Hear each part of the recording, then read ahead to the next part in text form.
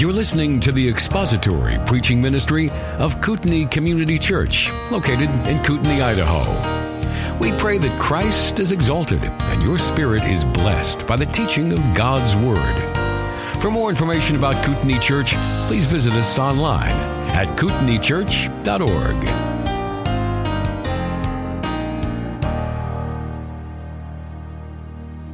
All right, we are in Lesson 12, the closed canon. I don't know if this will take us the entire rest of the Sunday school time to go through this, but this subject might engender a little bit of discussion. I don't know, it has in the past, but we shall see. And then I've got two more lessons after this. Three more lessons after this. And then we will be done with this series. I'm looking forward to getting back to sitting in adult Sunday school class rather than teaching adult Sunday school class. I need that time during adult Sunday school class to finish downloading my sermon and figure out what I'm going to preach on. So our question today is the canon open or closed? That's what we're going to address. So we're in number 4. Is the canon still open? Roman numeral number 4 in lesson 12, and that's what we're going to be talking about. Is the canon still open or is it closed?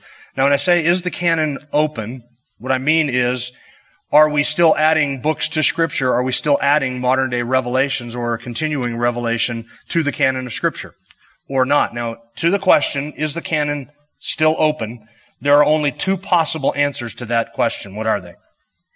It's either yes or it is no. Those are the 2 possible answers to that question. Is the canon still open? Either yes, it is, meaning that revelation is continually going on and we ought to be open to adding other books to those 66 books that we have in our Bible, or the canon is closed.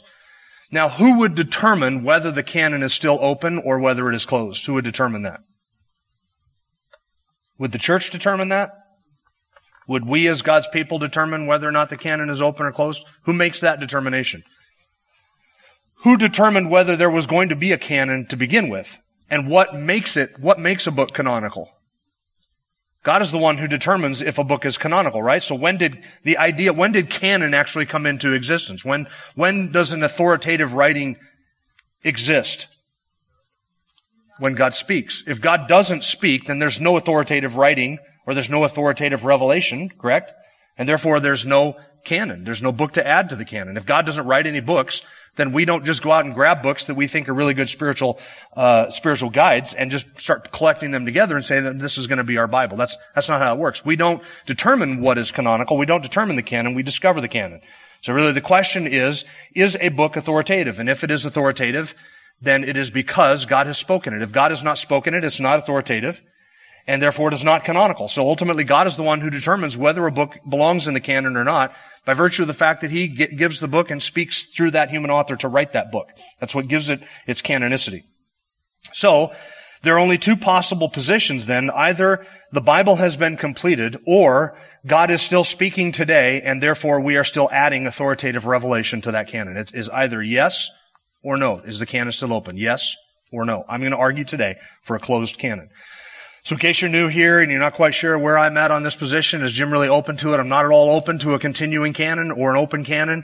I believe in a closed canon, and I'm going to argue that today, and possibly even in a way that will make some of you uncomfortable if you think that God is speaking to you in still small voices, whispers, nudgings, promptings, and impressions. Because that issue is connected to the open or closed canon question. And as you'll see that as we get to the end, okay? Let me give you some arguments in favor of a closed canon. This is letter A. Here's the first argument. Nothing today could meet the qualifications for canonicity. And which of the 5 qualities of a canonical book would a modern day revelation not meet? It's not apostolic, correct? Because there are no apostles today. That's right.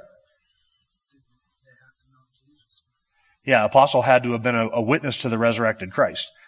Now, of course, Jesse Duplantis and Creflo Dollar and Kenneth Copeland and some of those guys would say that they've seen the risen Christ. They get trips to heaven all the time. So they would make that claim, and so thus they would say that they have the ability or the office of apostle today. But there is no apostolic office today. So therefore, it wouldn't be apostolic. What other criteria or what other quality of canonicity would it be lacking? What was the 5th one? Remember what the 5th one was? You say, you're not even sure. We went through this list like 4 weeks ago or whatever it was. Okay, the 5th one was that it was widely accepted. Books that were canonical were widely accepted by the church. They were accepted by God's people or recognized by God's people. Okay, so if a modern day revelation came, if somebody had a modern day revelation, and we would have to ask the question, well, is this the same quality and kind as what was revealed in the New Testament era? It's not apostolic. It wouldn't meet that criteria of being authoritative because it comes from an apostle. And how do we know if that they were messengers of God? Because they did signs and wonders. They performed signs and wonders, authenticating the fact that they were God's messengers. So the fact that God spoke through those apostles in the writing of Scripture, God authenticated them as His voice, His mouthpiece, His messengers, by giving them the ability to perform signs and wonders. And those were the marks of an apostle.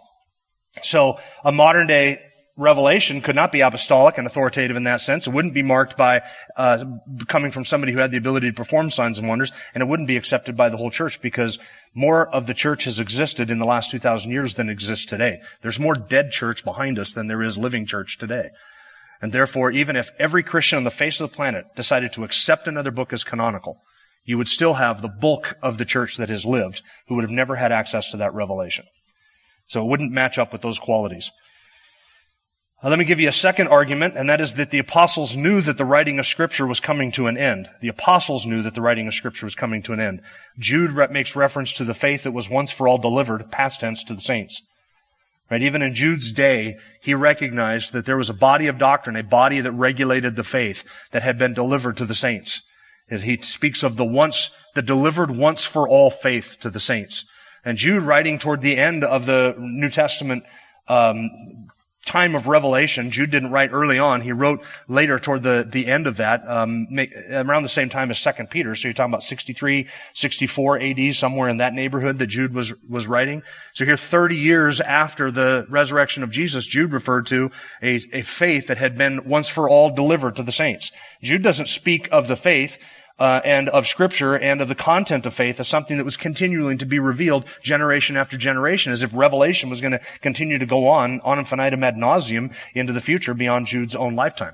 So Jude described in the past tense the faith that was delivered. Paul speaks, I think, in 1 Corinthians 13, is my interpretation of the end of that love passage where he talks about tongues being done away with and knowledge, tongues being done away with and, how does he say it? That's not in front of me right now. He talks about those revelatory sign gifts there at the end of 1 Corinthians 13. Is my conviction, and I know this is not where John MacArthur would be at, it's not where your MacArthur Study Bible would say, but it's my conviction that Paul there is describing the end of New Testament revelation and the coming of the full revelation in Jesus Christ and the writings of Scripture, that in itself would do away with the need for sign gifts, the revelatory sign gifts. That's my position on that. All right, and Revelation 22, 18, and 19 warns against adding to the book. Now, arguably, that refers primarily to the book of Revelation, but I also believe that is a solemn warning of the Holy Spirit concerning all of Scripture, because there are other parts of Scripture that warn against adding and subtracting from God's Word. So the whole notion that you and I can add, or that anybody would add to what God has already written and presume to call that Scripture, Scripture warns against that. So the apostles themselves knew that the writing of Scripture was coming to an end. There is nothing in the New Testament written by any apostle that commanded anyone to look forward to revelation that would be happening after the lifetime of the apostles.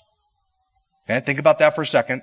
There's no instruction from the apostles during their lifetime that would instruct Christians who were to come after them to be expecting further revelation from the next generation of church leaders.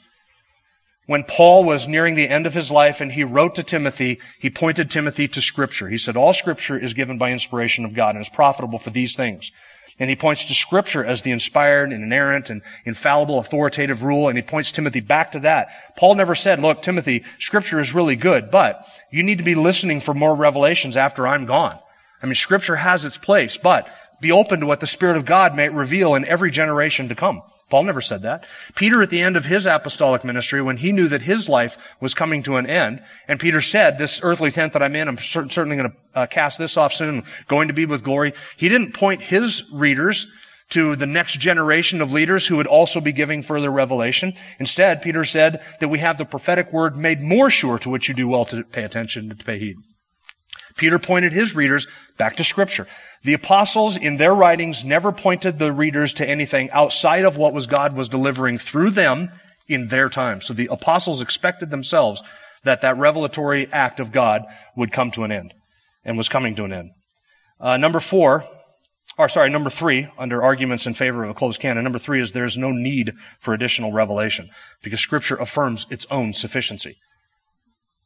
And so, therefore, if you want to argue that the canon is open, that we need something more, you have to be saying something implicitly about Scripture. And what is it? It's not enough. It's insufficient. You have to then argue that God has not given to me everything that pertains to life and godliness. Robert Morris, whom I quote in my book, God Doesn't Whisper, he makes the argument that if it were not for continuing private revelations that God was given to him, he would never know how to pastor the church. He would never be able to pastor because he could never make all the decisions that are required for being a pastor if God wasn't speaking him and giving him direction in all of those decisions that he was making. So what is a pastor of a church arguing when he makes a statement like that? He's saying that Scripture is not sufficient to tell him how to pastor a church. How inept is the Holy Spirit that He would give us this book and not in it give us the instructions necessary to pastor a church. I've pastored this church for 25 years and I've never once felt like I needed some special revelation in order to make a decision. Not once.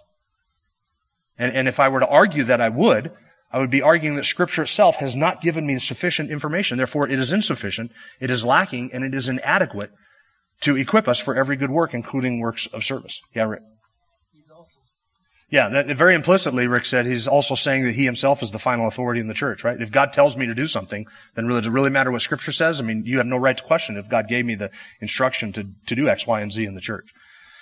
Yes? Yeah. Yeah, she was speaking in German, so let me translate that for you. She said that Deuteronomy 29:29 says that the secret things belong to the Lord our God, and so there are certain things that God has not revealed to us. There are certain things that He keeps to Himself. Yep, very good point.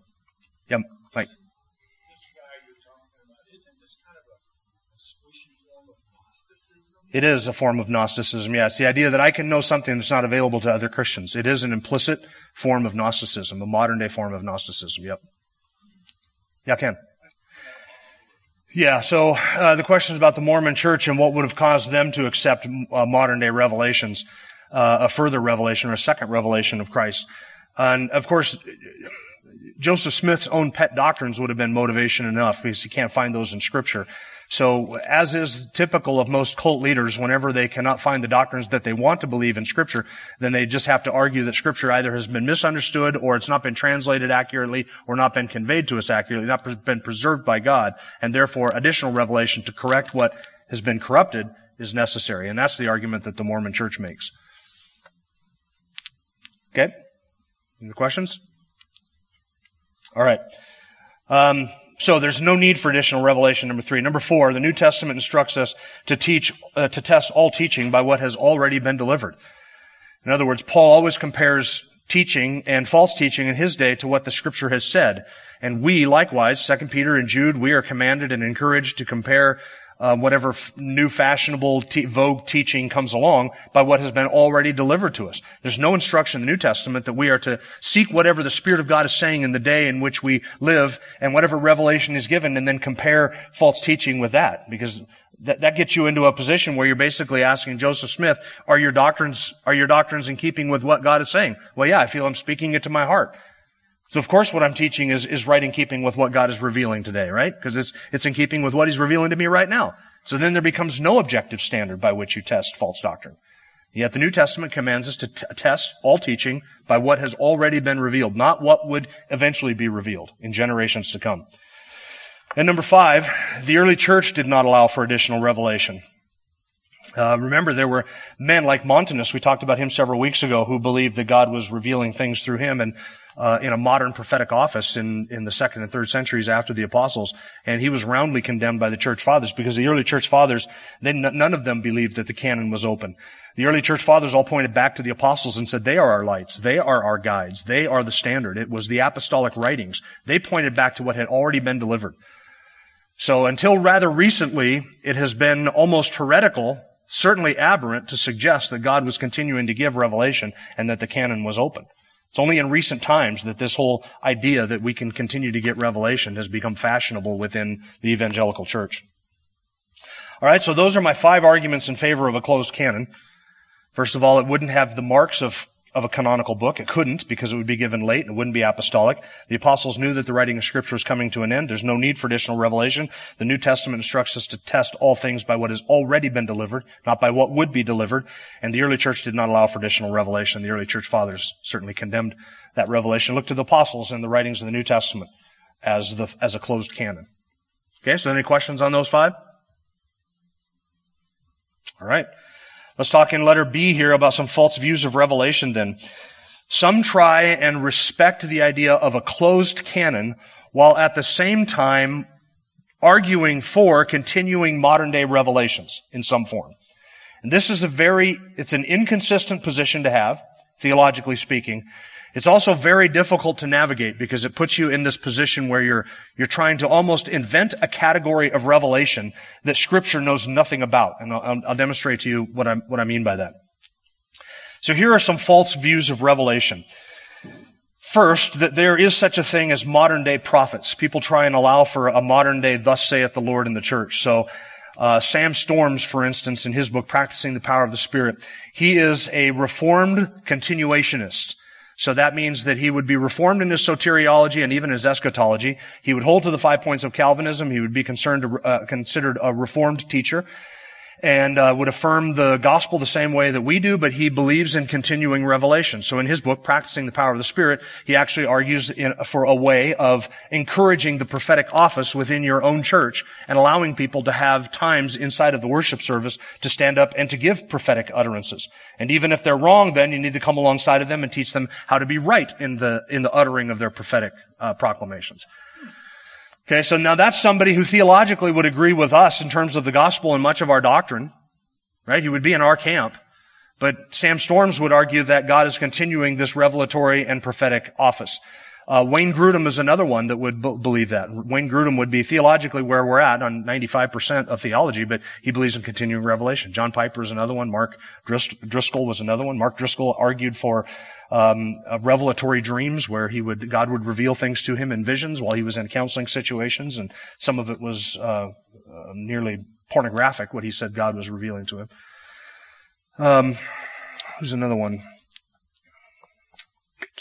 Okay, those are the ones I can think of off the top of my head that would be where we're at theologically, but would believe in continuing revelation. So they would say that there is an openness or a continuation of this prophetic office within the church today, and that we actually have prophets who are giving revelation today.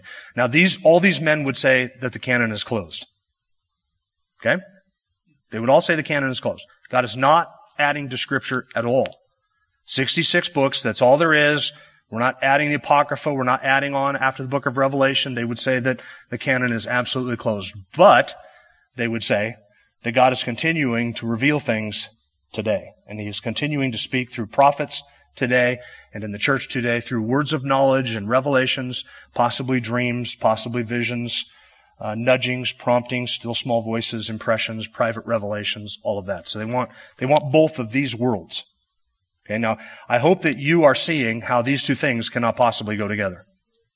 And why is that? If God speaks, it is what? It's going to be Scripture. It is authoritative. It's inerrant. It is infallible. Right? If God speaks, it has to have those qualities. Now, if it is authoritative and inerrant and infallible, then it is what? Scripture. So the question is, how can God speak in a non-scriptural way? How can God speak in a non-authoritative voice?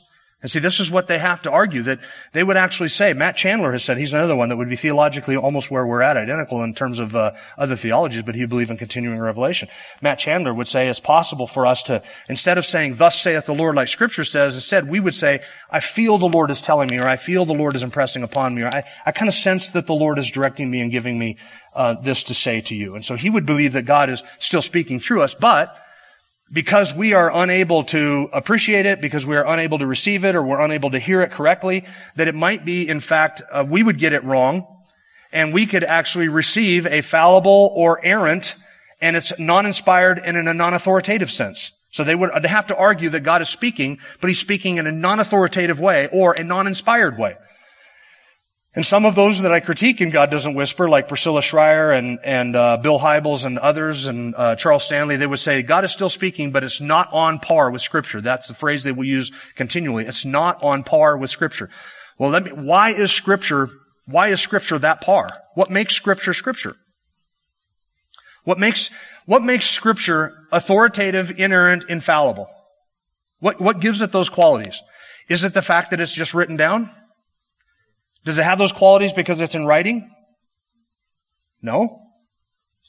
Does it have those qualities because it's old? Hold on, let me walk through this real quick. Does it have those qualities because it's old? It's older revelation, therefore it has those qualities. Or does it have those qualities because God spoke it? It has those qualities because God spoke it. And when God speaks, it must be authoritative, inerrant, and infallible. It cannot be otherwise. God cannot speak a non-authoritative word. God cannot speak a fallible word. And God cannot speak an errant word. And therefore, Scripture is infallible, inspired, and inerrant, and authoritative if it has those qualities because God spoke it. And God cannot speak a non-authoritative, errant, and fallible word. Then tell me how it is that God can continue to speak and yet it not be on par with Scripture. See, in order to hold to both of these, they have to create an entire category of revelation that Scripture knows nothing about. Scripture knows nothing about errant revelation. Errant God speaking. God speaking fallibly, where he gets it wrong once in a while. He tries his best, but he gets it wrong. Scripture knows nothing of that category. Scripture knows nothing of a category of prophets that are from God and speak for God, but are inaccurate. Get it wrong sometimes. They hear it wrong sometimes. See, I believe that God, because he is sovereign, has the ability to speak. And he also has the ability to make sure that the person to whom he is speaking hears and understands perfectly and conveys perfectly exactly what it is he is saying. He has the ability to do both of those. And the failings and frailty of the human person to whom he is speaking is irrelevant to God's ability to clearly communicate and to make sure that what he says is conveyed and understood perfectly. Okay, so Angelica, do you have a question real quick? Go ahead, try it, yes. Well, hopefully the Lord will ensure that you're able to clearly communicate to me. Go ahead. Okay, it's a very good question. So when I say that God has spoken in Scripture, or God speaks in Scripture, we do believe that God speaks through His Word. But the way that God speaks through His Word is when somebody takes His Word and studies His Word and comes to the meaning of that Scripture and then communicates it to you. When you hear the meaning of Scripture as the author and the Spirit of God intended it, not a special meaning that He gives to Scripture outside of what the author intended or what it meant 2,000 years ago. When you are reading through Scripture and you hear the meaning of that passage in your mind and your heart and you understand it, you are hearing God speak to you, but it is Scripture itself that is the voice of God. It's not a voice of God that is attached to Scripture. So I'm reading through Scripture and I come across a passage that says, children are a gift from the Lord, and the person is blessed who has a full quiver. And I read that in Psalms 103, I think, or something like that. And I read that passage, I think, there's the word children that really spoke to my heart. I think the Lord is leading me to start a children's ministry. Is that what that meant back then? No? Okay, so if it didn't mean that back then, it doesn't mean that now. What does it mean now? It means that children are a gift from the Lord, and the one who has those, that is one way that God blesses those people. So when I read that passage and I understand what God is saying, I'm hearing the voice of God, but through Scripture because I'm understanding the text. The text itself is the voice of God. So when I say there's no modern day prophets, I'm not saying there's no modern day teachers, nor am I saying that God no longer takes His Word and ministers to our heart, sanctifies us and uses His Word in our hearts, because I think that He does. If I believed that God didn't do that, I would never preach another sermon. Because my only hope is that in all the effort that I put forward on a Sunday morning to prepare for a Sunday morning, that I'm expecting and hoping and trusting that God is going to take His Word and what He said and wrote back then, and that He is going to take that Word and apply it and use it in the hearts of everybody who is here. That's my prayer and my hope. So God is speaking through the mouth of the preacher or teacher because He's speaking through the Word. And so long as the preacher is accurately communicating what God said, God is speaking through that to the person who hears that. But the message is the same. The application might be different, but the message is the same. So I'm not saying God doesn't use modern day teachers or modern day preachers. I'm saying God is not continuing to give revelation that is outside of, apart from, and different than Scripture today. That makes sense? To help clarify that? Okay. Any other questions on that? Yeah. Oh, hold on right here. Yeah, so the two witnesses in Revelation. So I think, let me rephrase the question, see if I'm asking it correctly. Does that mean that God is never going to speak authoritatively in the future? That's the bottom, that's underneath your question, right? I don't necessarily, the idea that there is a closed canon today does not mean that God cannot give further revelation at a future time that is authoritative, inerrant, and inspired. I think that during the millennial kingdom, during the earthly kingdom of the Lord Jesus Christ, that there will be some sort of revelatory office at that point. Whether the two prophets in Revelation are new prophets in the sense of an Old Testament prophet, or whether they are just men who stand up and preach, I don't know. I don't know that I would have to say that. I don't know that we'd have to say that that is additional revelation. But Joel's prophecy that young men will dream dreams and old men will have visions, and that the Lord will speak in the coming millennial kingdom. I mean, I don't know how the Lord Jesus Christ ruling on planet Earth can speak in a non-authoritative, errant way. So it might be that God would give further revelation in the millennial age, in the kingdom age. But all we're talking about now is in this age, until that coming kingdom, should we believe that there is currently revelation being given, or that there has been additional revelation since the time of the apostles? And I would say no. Yeah, their coming is specifically promised in Scripture. Yeah. Right. Yep, good point. We wouldn't be justified to say because God has promised another, if those two revelation prophets are actually authoritative, inerrant prophets in that sense, the fact that God has promised that those two men would come does not give me justification to say that I'm speaking or that God's speaking to me. Yeah, Aaron. Yep. Yeah, that's right. Back, was a year ago now, we did discuss the difference between illumination and revelation. Revelation is the act of God giving content, revealing truth. Illumination is the act of God opening our eyes and our hearts. It's not Scripture that needs to be illuminated, but our hearts and minds need to be opened and illuminated to understand and see what is there. And so that's the two different functions of the Spirit of God. One is revelatory, one helps us to understand what has been already revealed. Yeah. Jess, did you have a question? Yeah, the question is, if a continuationist says that they have sign gifts and they're giving continuing revelation, wouldn't that be a form of Gnosticism? And it would be a form of Gnosticism, yep. Okay, any other questions? Let me pause for a moment and say, I know that there are a lot of people that are new here that have come either since last September. If you are new and you want a copy of God Doesn't Whisper because you don't have it yet, you're free to take a copy, see me afterwards. I'll make sure you get a free copy of that book. That because of a generous donor who made that possible. So I realize that there are people who've come since September when we gave those away. And I deal with this issue in this continuing revelation in greater detail in that book. All right, any other questions about that before we move on? Okay. So one false view of Revelation is the notion that there are modern day prophets, people within the church that God has raised up who are giving continuing revelation. And of course, they have to invent, again, a category of prophecy and prophet, an office within the church that is errant and fallible and can get it wrong. And this is an idea of prophecy that is imposed on Scripture from outside, not something that Scripture itself teaches. Under the Old Covenant, in the Old Testament, if a prophet got it wrong, he was stoned.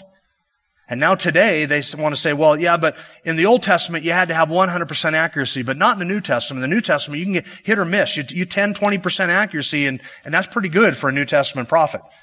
Do you see anything like that in Scripture? That you can have that kind of inaccuracy in a prophet?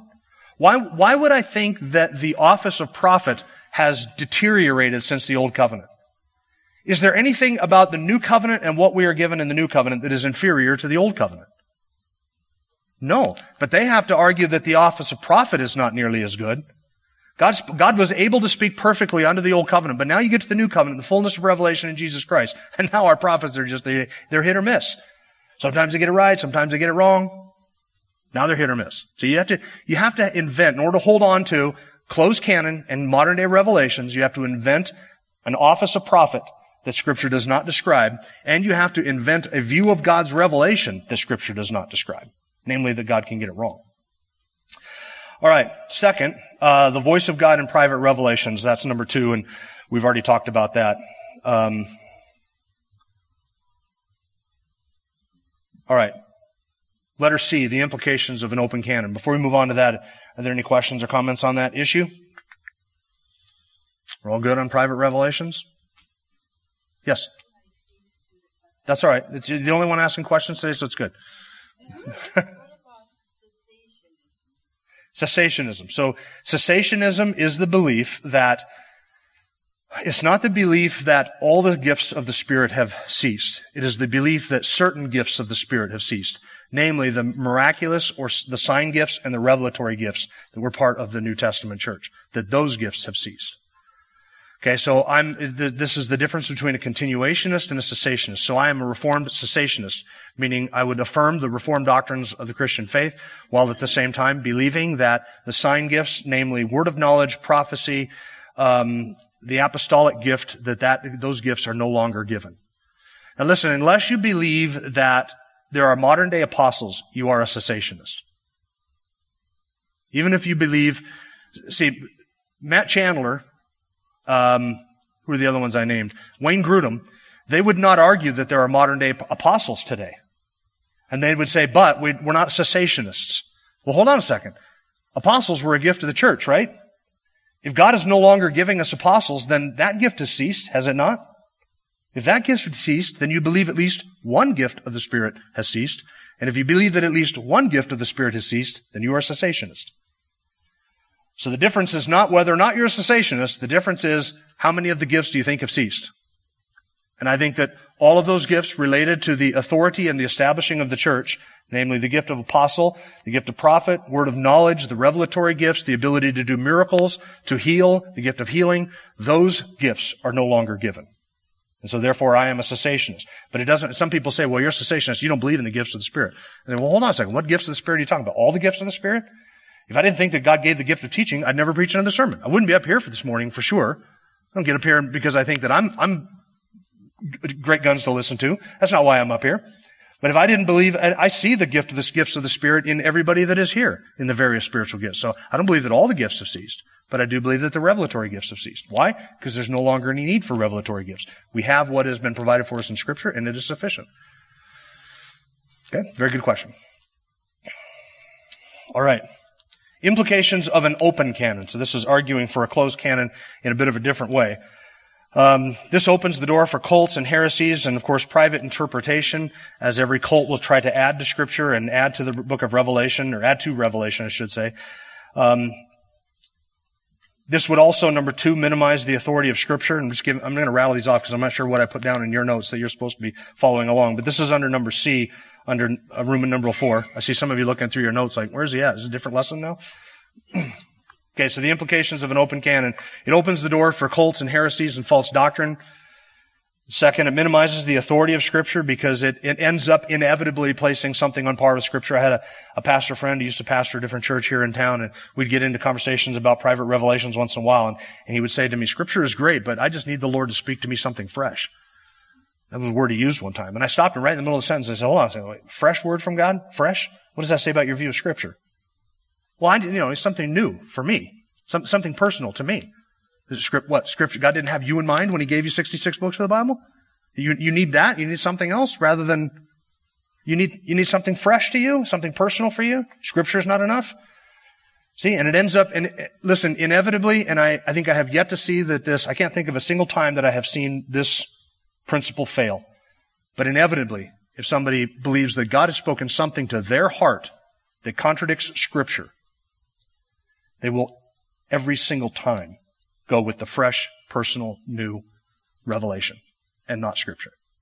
They will find a way of making Scripture conform to what they think God is speaking to them fresh in the moment. I have yet to see that prediction fail.